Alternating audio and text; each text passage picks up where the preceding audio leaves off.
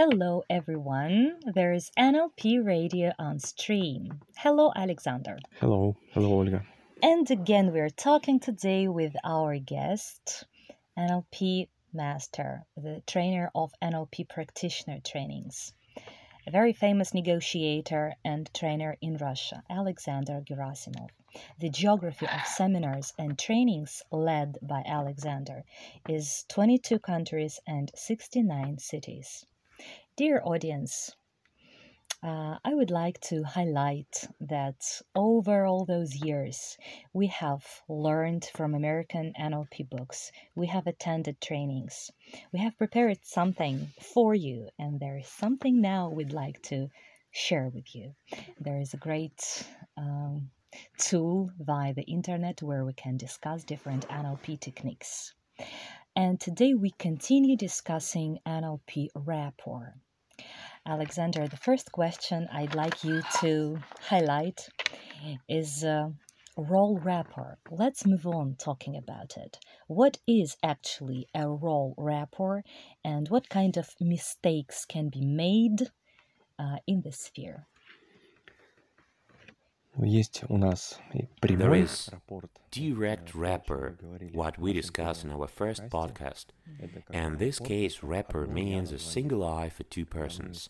When you and another person or a group of persons become nearly an integrated whole. Role rapport is relationship rapport, when one person plays a role and another person or a third person plays a complementary role. The simplest examples of role rapport are, for example, a teacher and a student, a doctor and a patient, a pursuer and a pursued person. These role rappers, there is a phrase, it's the retinue that makes the king. If there were no retinue, there would not be a king. If there were no a king, there would not be his retinue. It appears that the two parties seem to play a mutual role. That's why this type of rapport is called role rapport, as if they are performing on a stage. And admit it, a single person cannot perform a Shakespeare's play all alone without actors playing other roles. And each of those other actors plays a certain role. Role rapport may be between just two persons.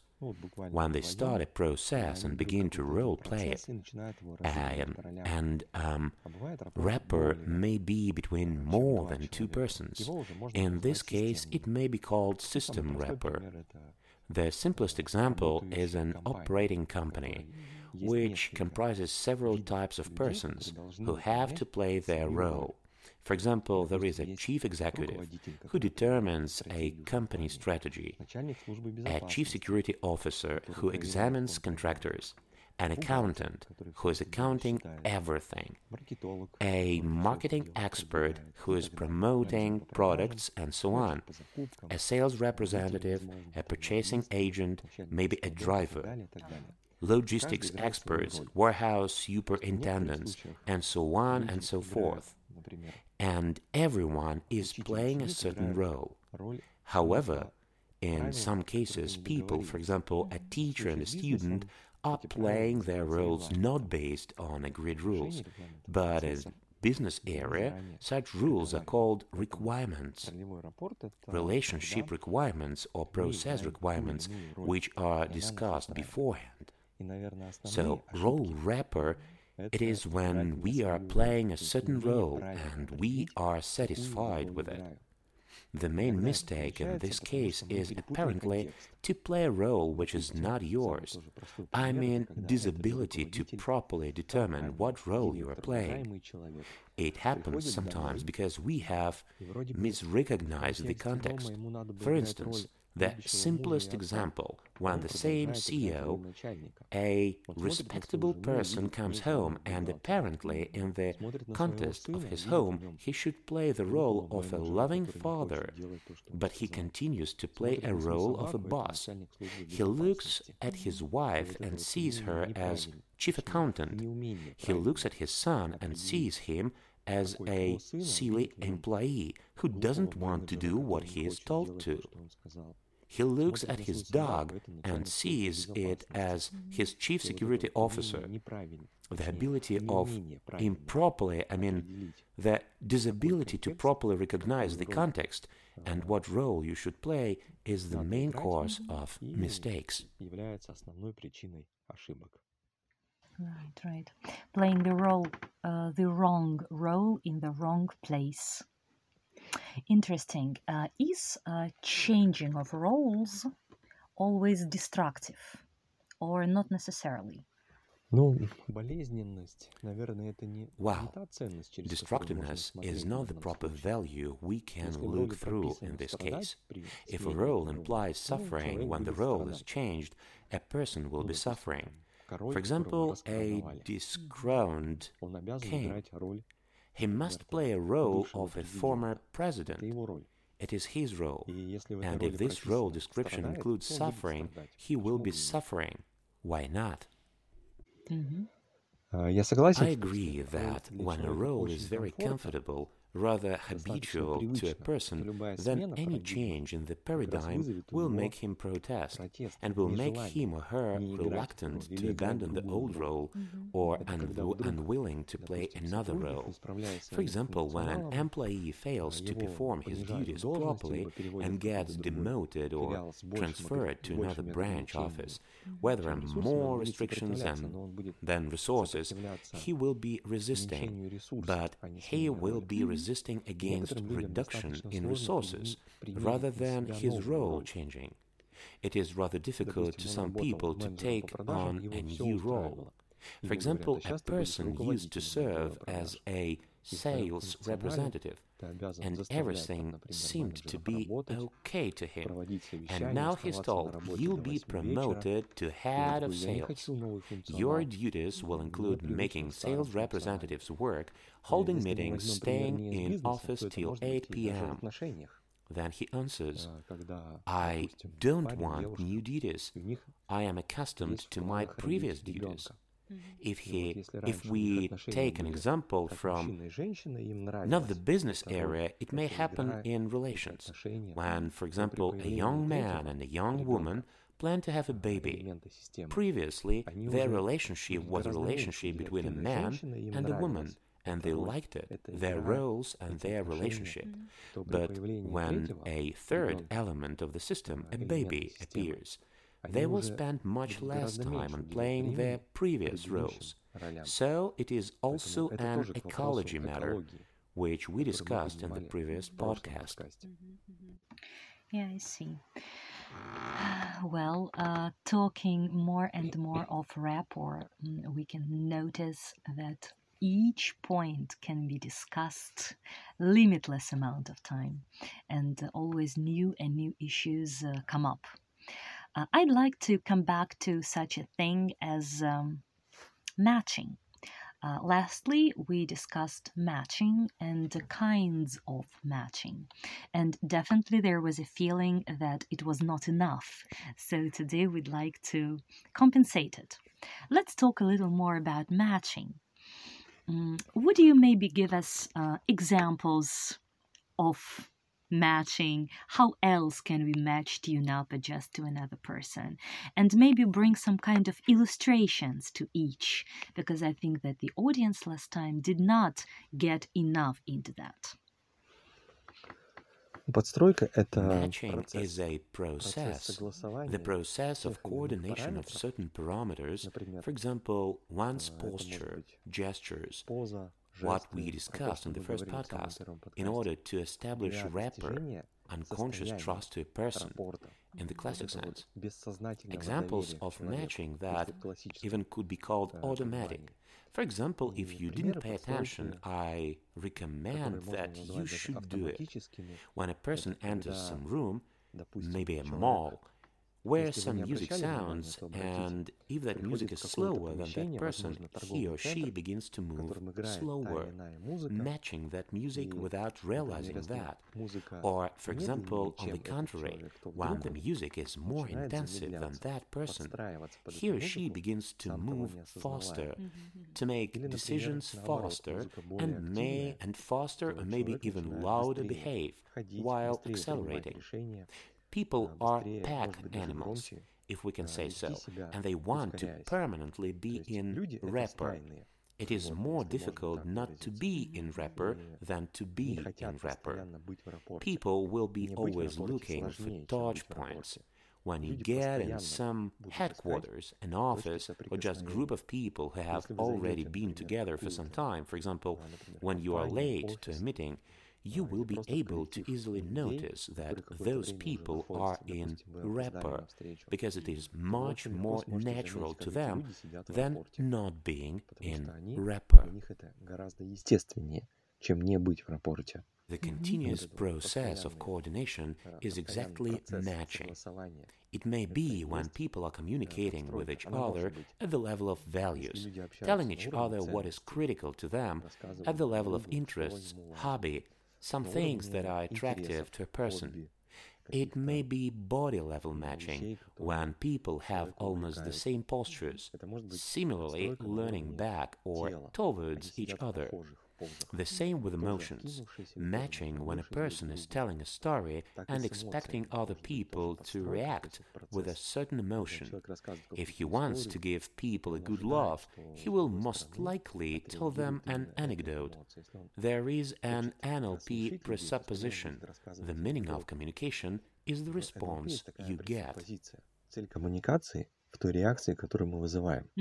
Maybe in some other podcasts we will discuss NLP presuppositions in more detail, but in this case a person who found himself in an unacquainted company makes every effort to establish rapport, to establish a contact with another person. Right.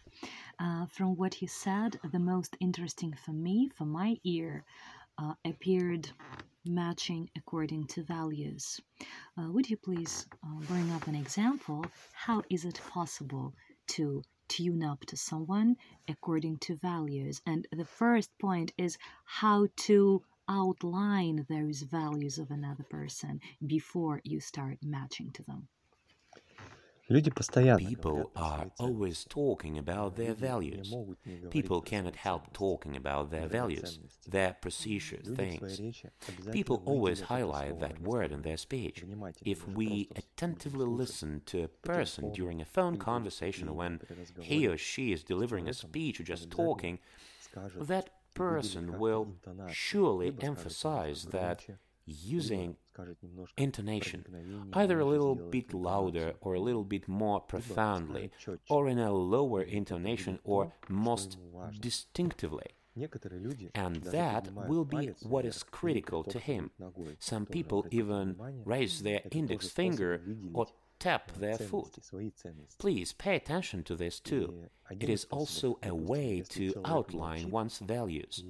Another method of outlining one's values when a person is keeping silent and is not talking about his or her values is just to start discussing some topic and name various values from time to time. For example, while discussing your yesterday's evening, when you may,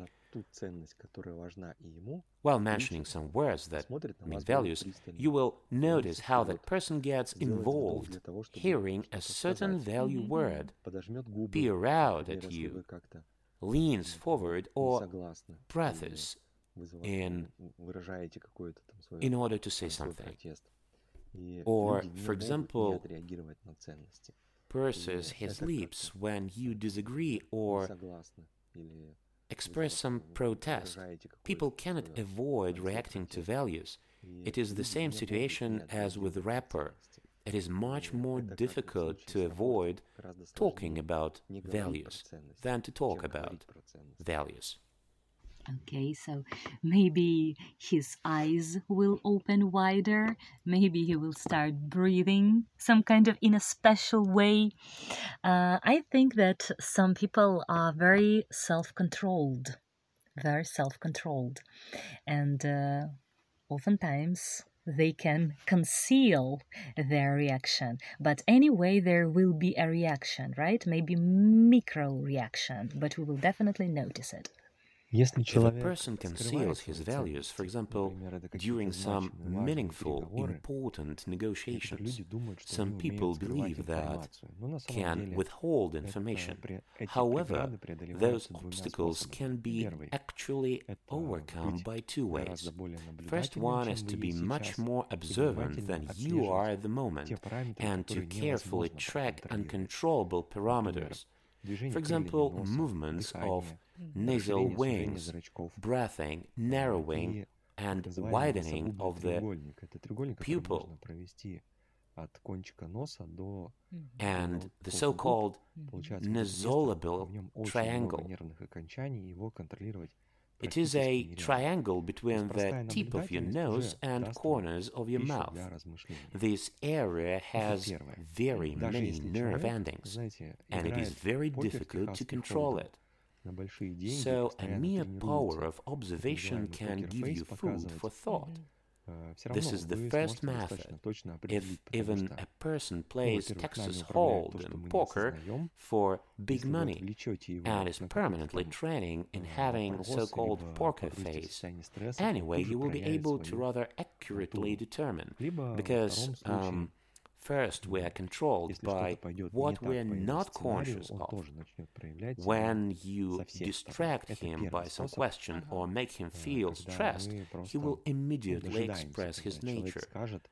Or if something goes wrong, not in accordance with his scenario, he will also start expressing himself in every aspect. This is the first method. When we are just waiting, a person says something and observe him attentively. The second method is more resource demanding, but by my reckoning, more perspective.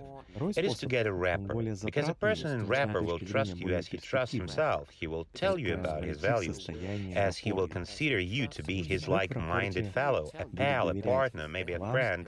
So these are two versatile methods of outlining one's values. When a person conceals his values, you can notice them while observing, or you can establish rapper when a person will anyway reveal his values. Right, that was very, very cool. Thank you a lot. So this is the method, this is the way how to figure out what the values are, how to understand the real values of a person. Okay, so let's assume that we have succeeded in that we have understood at least one or two values.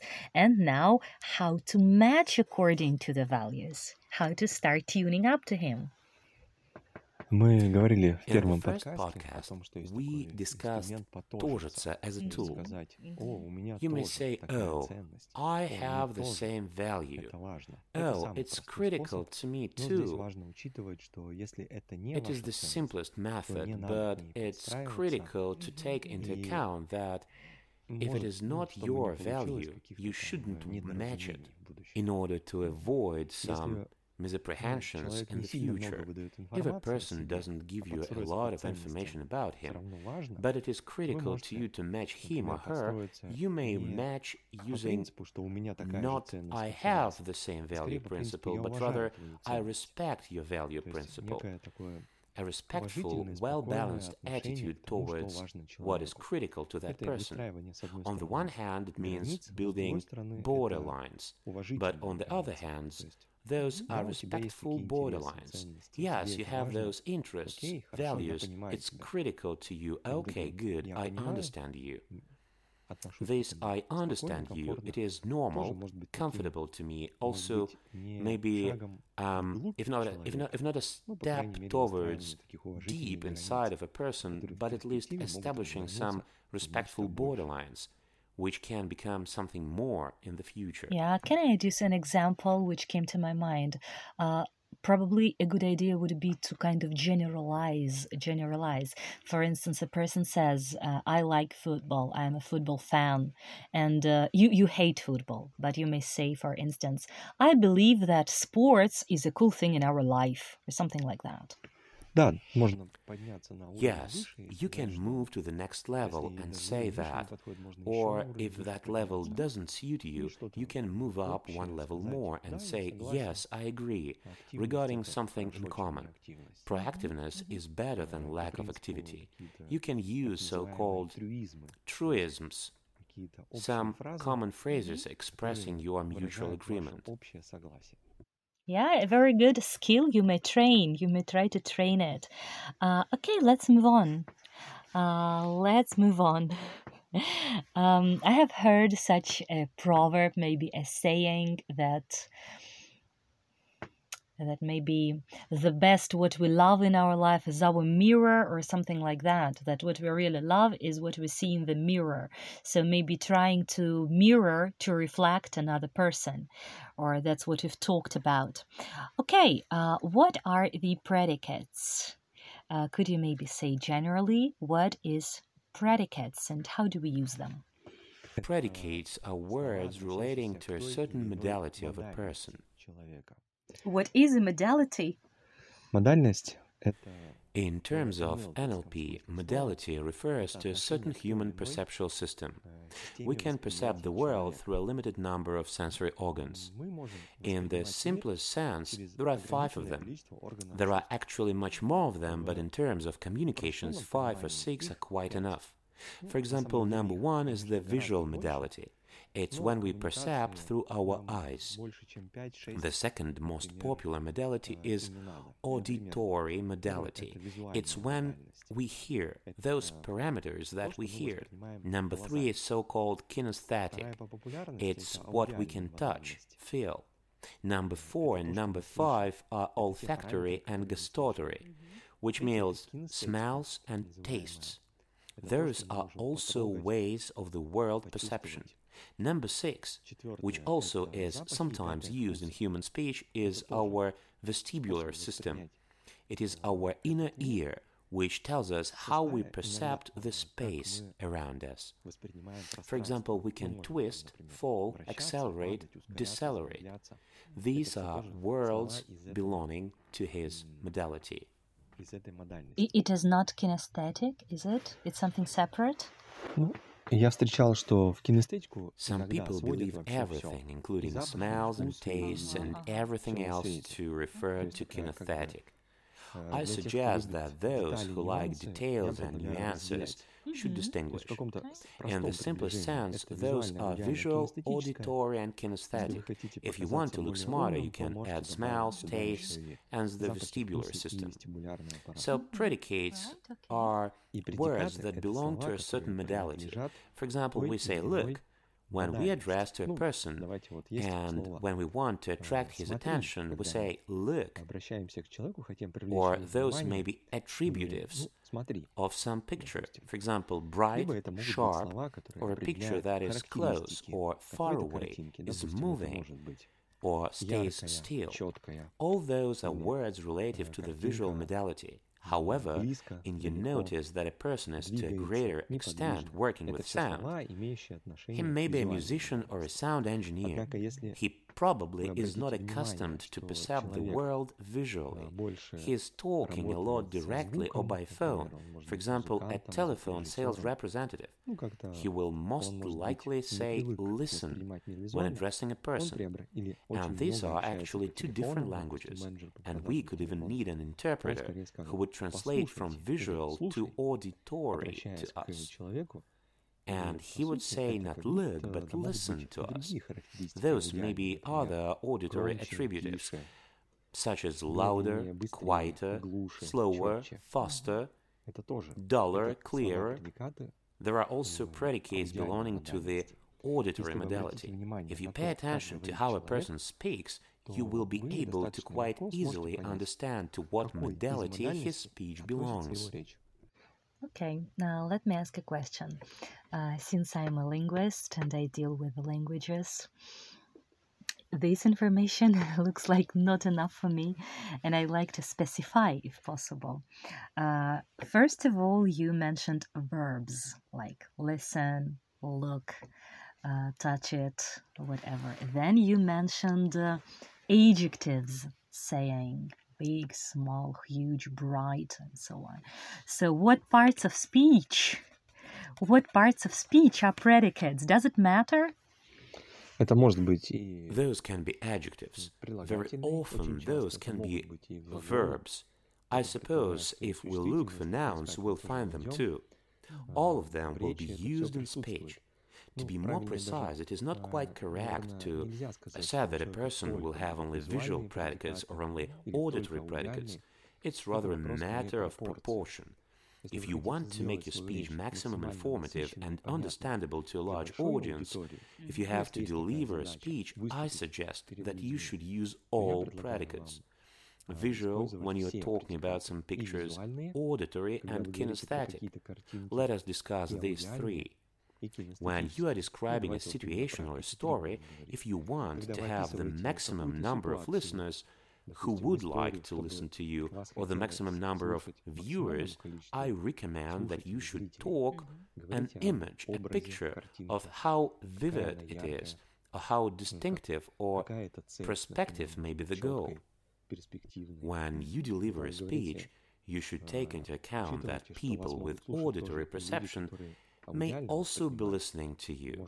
You may play with your voice variations while saying, yes, this is the goal, and your inner voice is telling it to you, and you hear how distinctively it is pronouncing it.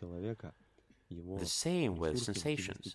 You can refer to a person's experience, to his kinesthetic feelings, how pleasant and nice it would be touching it in your hands or possessing it, and so on. The more modalities you use in description, advisably in the proportion that corresponds to that person's perception, the more you will speak his language while talking to him. Because it is like a foreign language. If you fit a key to who a person speaks, he will be listening to you. Yeah, do I understand right that we use those predicates you've just described in order to match a person? Is the idea of using predicates to match a person? We use those both for matching and to establish a feeling of speaking the same language. It means matching his thinking process and matching his perception system. Imagine you enter a room and there is something that first draws your attention. Someone entering a room starts to listen out, someone starts to look attentively, and someone pays attention to his sensations. It is useful to take these perception filters into consideration. To someone visiting a restaurant pays, the environment is very important. How nice it is all around, how nicely food is served. To someone, the music played, there is critical. How noisy or how quiet it is there. To someone, pays attention to his sensation. Because when you visit a place where fast food is served, it won't feature comfortable chairs, for example, or comfortable tables. It will have everything for you. Could as fast as possible eat that food. We can say the same about the space around the person. If you know that he has, to a greater extent, visual perception, you will surely notice that the environment at his workplace, or at his office, or at his room is a nice environment. The same is true to a person having auditory perception. He will surely have earphones, CDs and audio players, speakers and things like this. And he is permanently crooning, singing something, and so on. A person with kinesthetic perception will surely pay more attention to convinces for his body. Some chairs, beanbags, something soft. Of course, it may be a combination, a kinesthetic visual space, when it is both nice and comfortable. If you want to perfectly match a person, you should take these parameters into consideration. For example, if you want to perfectly match a picture person, invite him or her to visit a nice place. It may be a restaurant offering a panoramic view of the whole city, where one could take a lot of very nice selfies in a very effective environment. If that person is an audile, you can invite him to a jazz cafe with minimum illumination and quiet jazz playing from the stage. where it is comfortable just to stay and just to listen to music. The same with people with kinesthetic perception. You could invite such a person to a place where visitors can lounge, where tasty food, according to commands, is served, which is not necessarily to look at, but which is surely tasty. It is a very good method of matching. It's a great way to match. Yeah, very clear, very structuredly, step by step. Thank you so much. It was a great example. Okay, so we have discussed now ways of matching, different criteria for matching to a person. We have discussed predicates. We have talked about speaking to another using his language, and many other methods and techniques how to match to build rapport. So once we have already built a rapport, how can we check whether rapport is okay or not? What is the way to suddenly break it or to somehow grope and test? What are the ways? Matching is a tool for establishing rapport. As we have previously said, the purpose of rapport is, in general, first, obtaining an unconscious trust. It means that if a person trusts us, he will follow us. He will be moving from his area to ours. If we want to persuade a person or dissuade a person from something, we have to establish contact with him in order to lead him to a new area. When we have such contact, rapport, we can lead him. The purpose of rapport is changing a person. How can we understand that we have rapport? Well, first, for example, you have established rapport. You have felt relaxation, interest, involvement of a person. Then I suggest that you should start changing something in you. For example, to talk a little bit faster, or for example, to talk a little bit quieter, or to discuss some other topic. And you will notice that a person willing to retain that comfort state will also start talking slower, or quieter, or faster, where you will lead him. We can use a rather simple metaphoric thing in this case, as if you, while communicating with a person, took his hand and started to lead him. For example, from his room to some other room, from his place to some other place. So rapport is the contact. When you are holding a person's hand, and checking rapport is an attempt to lead a person to somewhere.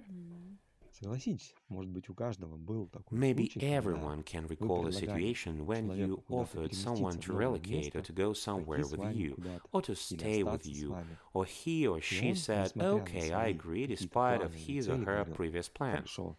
It is rapport that you have created, and that person is willing to change.